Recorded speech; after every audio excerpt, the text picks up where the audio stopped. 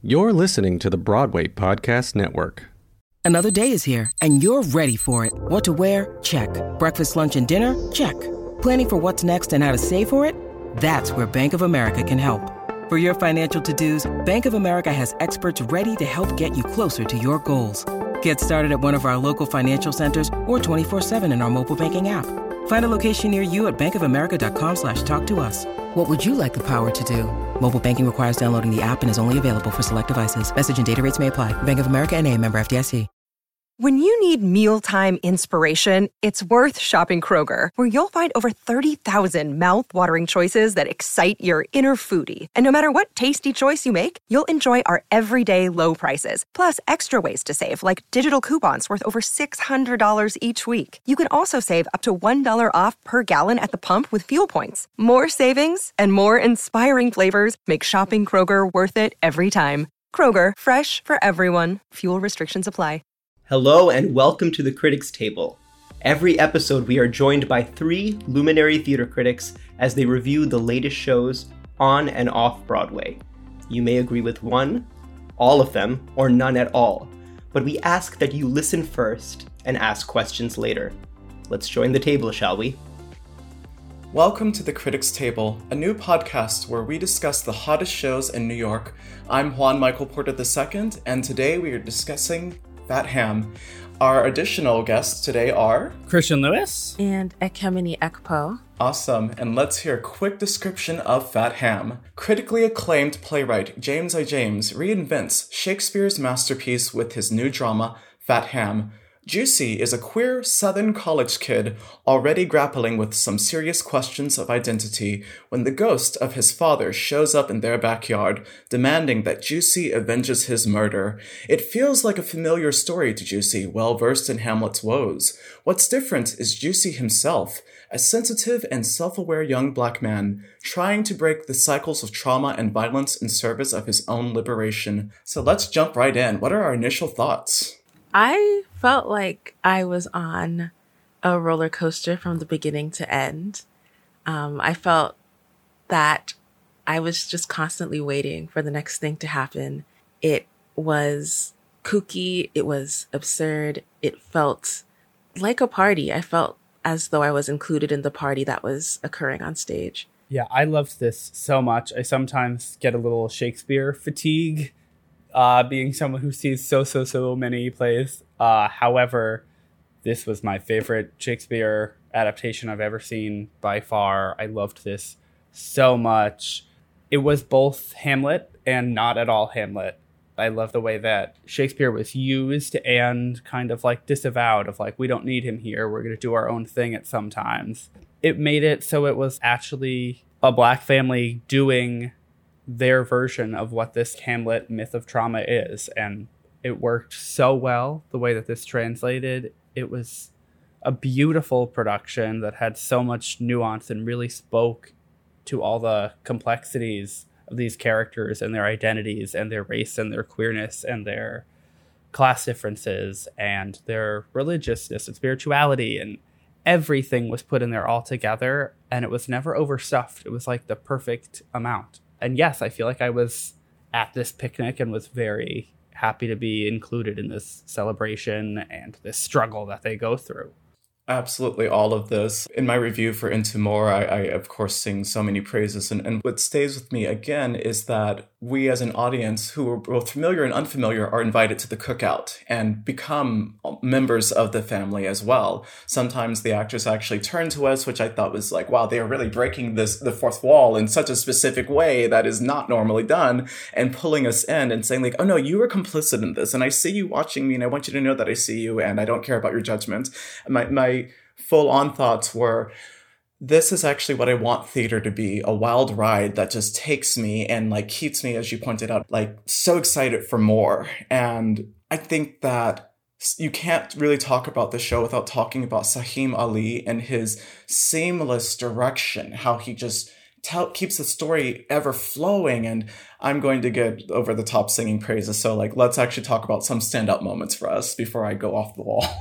Yeah, for a standout moment, I don't want to reveal anything, but I'll say the ending is amazing, and I absolutely loved it, and I will be cryptic about what that means, but go see it. Other than that, I loved, as much as this wasn't Shakespeare, the like 2 or 3 really sneaky times when they just give us a full Hamlet soliloquy, but they do it in a like, I'm going to hold a karaoke mic, dramatic like wink at the audience and be like, yeah, Hamlet says this soliloquy. I'm going to say it now. And Juan Michael, like you mentioned, the meta theater of it, the way that it breaks the fourth wall was like, whoa, it's in a small theater at the Public. And so it felt very intimate to have the fourth wall broken. And then to have an acknowledgement of the fourth wall broken. There are several moments when some actor is directly speaking to the audience and another actor will enter and say like, what did you tell them about me?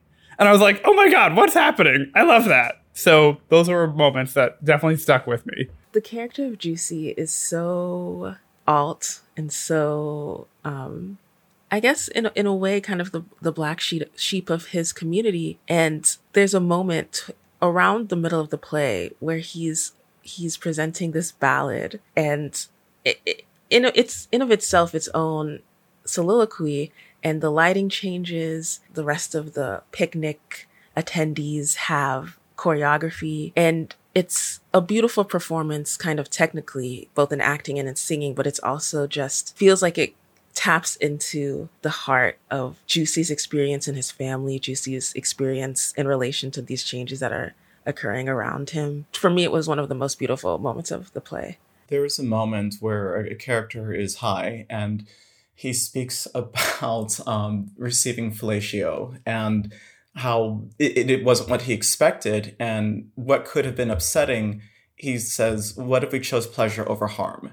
And I saw it again yesterday. And again, the audience went so silent afterwards. Like, it's so funny. And then suddenly it's like you could hear a pin drop.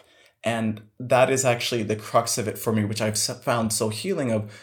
What if instead of responding to these things that happen as if they were somehow offensive and hurtful, we chose pleasure and decided to walk away from this decision to be harmful towards each other? And is especially considering what we're going through right now in modern society. Like, I was attacked on the bus by someone who was mentally unwell, and that moment stayed with me and actually gave me the wherewithal to walk away from that moment. And I find myself applying lessons from this play in my daily life. I will literally have something that occurred within the play sort of manifest, and yeah, no, I've actually been taught how to process this in a way that I was never taught as a child. And I know that sounds crazy, but this is the sort of theater that is giving me the lessons that I needed as a kid. And could we speak to the technical elements that were really wowing you all? Yeah, I really agree. I already mentioned the lighting was very cool. There was a lot of non-realistic lighting that got colorful and moody. And then there was these Edison bulbs that were hidden up there for any time the ghost came in, which I really loved. Not to break up my otherwise effusive praise here, but I really was not into this set design at all. And I think it was because of the very small space it was in. I think in a bigger space, the set could have been a little more realistically rendered, a little bigger of a yard, a bit nicer conceived of the details of the house. I get why they had to do it because of the space and because there's a certain thing that happens at the end, but the set was my least favorite part of the show. But there was a lot of great design here. I do have one add-on note about the set, and on a whole, I might actually disagree with you. I think abundance of content in the play itself lends itself to kind of the almost larger than life feeling that the set evokes within the small space that it's in.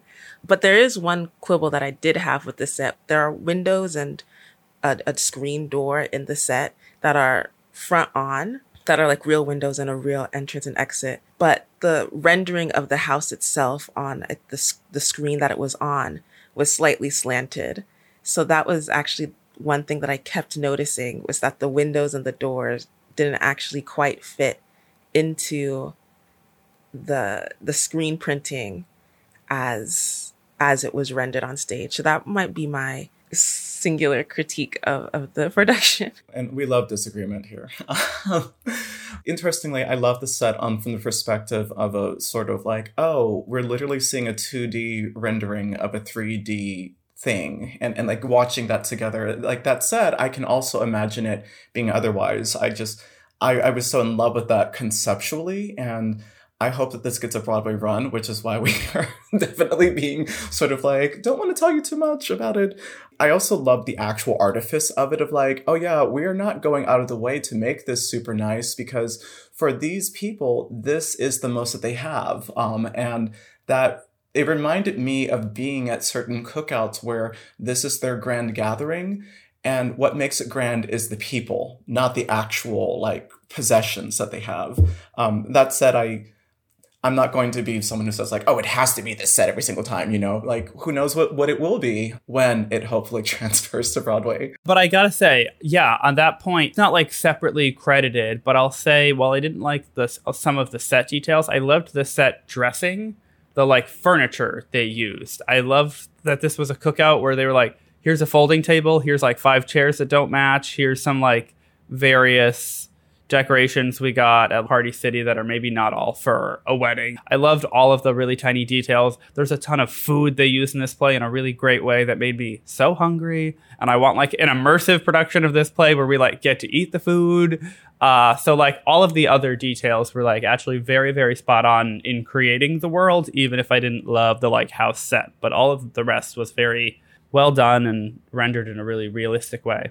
I'm wondering, what would you want an audience to take away from this? Like, are there any things that you feel like you saw in particular that you're like, hey, make sure you hone in on this if you get to see the show? I like want people who know and don't know Shakespeare, but really kind of know Shakespeare to see this and be like, look what else we can do with this white man's great plays. Because they're great plays, but like we can do other stuff with them.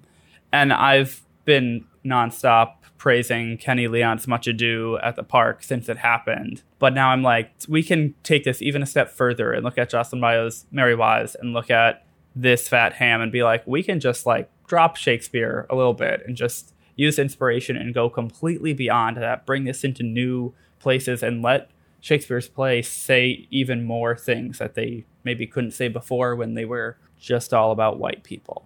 I think that's something that struck me was the simultaneously great reverence for Shakespeare that must have existed for this play to even come to fruition, and simultaneously this great irreverence that allowed the playwright and the actors to take ownership of this material. I think as like Black creatives, it's really lovely to me to watch them take ownership of material that isn't really intended for us or wasn't created with us in mind. I think the rejection of tragedy for the mere sake of tragedy, or because that's how it's somehow destined or ordained to be, especially in relation to talking about Black people, is extremely satisfying. And I think it ties back to what Juan Michael already mentioned about choosing pleasure over harm. You know, both of those. Yes, particularly because Shakespeare himself was taking original source material and doing his own thing with them. And we living in this moment in time where we have the Supreme Court justices saying that's not what the Constitution intended, when the Constitution didn't actually consider our existence, taking something and doing more with it than was intended by the original writers, because they could not conceive of this beautiful future that we have right now. And within that, something that I really want people to focus on that I noticed was that Jussi is this sensitive, delicate young man, but he also has a huge capacity for cruelty.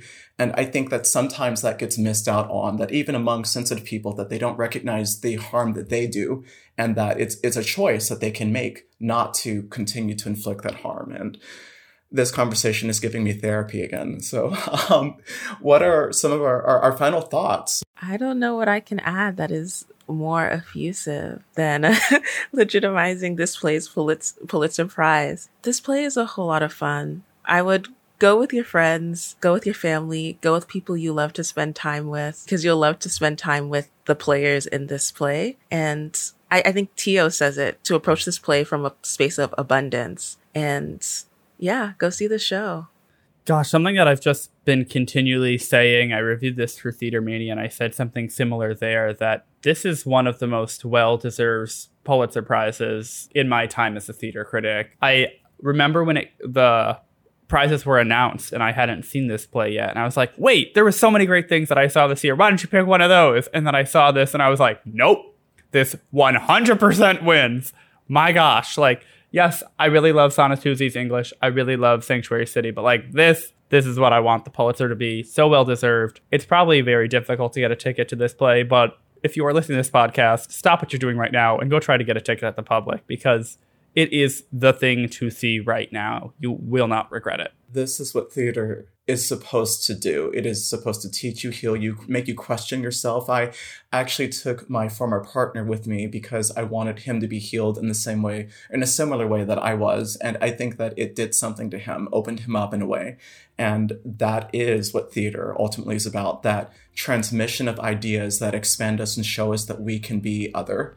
Thank you so much for this conversation today, you all. I'm Juan Michael Porter II. If you'd like to follow me, I'm on Twitter at JuanMichaelII. I write for Did They Like It, Theaterly, New York Theater Guide, and other publications. Hey y'all, my name is Ekemini Ekpo. You can catch me online at e.u.ekpo on Instagram. I'm a freelance theater critic. I recently participated in the BIPOC Critics Lab and held an IG Live with HowlRound Theater Commons. I'm Christian Lewis. I'm also a freelance theater critic. I write for Did They Like It, Theater Mania, Theaterly, Variety, and follow me on Twitter at CLewisReviews. Thanks for joining us on this episode of the Critics Table podcast. We would like to thank Jose Solis and the BIPOC Critics Lab team who have generously partnered with us on this project. You can find out more about the BIPOC Critics Lab at BIPOCcriticslab.com. Also, be sure to subscribe to this podcast so that you never miss a review and learn more about our critics at bpn.fm/criticstable. The views or opinions expressed by the critics in this episode are solely their own and do not necessarily represent views or opinions of the Broadway Podcast Network. See you next time. Judy was boring. Hello. Then Judy discovered ChumbaCasino.com. It's my little escape. Now Judy's the life of the party. Oh, baby, mama's bringing home the bacon. Whoa, take it easy, Judy. The Chumba life is for everybody. So go to ChumbaCasino.com and play over 100 casino-style games. Join today and play for free for your chance to redeem some serious prizes. ChumbaCasino.com. No purchase necessary. Void where prohibited by law. 18+ terms and conditions apply. See website for details. UTIs are the worst. I've been there. One year, I had 8 UTIs. If you get UTIs, then you understand how awful the cycle can be. I was taking all the precautions, and cranberry products, they just never worked for me. I was desperate for a way to be proactive. It was hard on me and on my husband. It was tough to see her in pain, and I wanted to help. I'm Jenna. And I'm Spencer. With Spencer's background in biochemistry and our shared frustration when it came to UTIs, we were inspired to start Eucora. At Eucora, we make innovative urinary tract supplements and UTI relief products. Our effective urinary tract supplements finally give you a way to be proactive. Feel like you've tried everything? We get it. We have a money-back guarantee so you can try risk-free. If you're not happy, you'll get a full refund. We're on a mission to help women get their lives back. Ready to join them? Go to Eucora.com today. Eucora.com. Have you ever wondered how your favorite performer actually feels? Well, here's your chance. Welcome to The Quiet Part Out Loud with me, Bobby Steggert, Broadway actor and now a therapist to a whole host of Broadway creatives. Part interview, part therapy, this is not your typical podcast. We'll go right to the heart of things with some of your favorite artists, what they still struggle with, what lessons they've learned, what they haven't figured out yet. There's enormous power in saying the quiet part out loud. Are you listening? Step into the world of power, loyalty, and luck. I'm gonna make him an offer he can't refuse. With family, cannolis, and spins mean everything. Now, you wanna get mixed up in the family business. Introducing The Godfather at ChumbaCasino.com.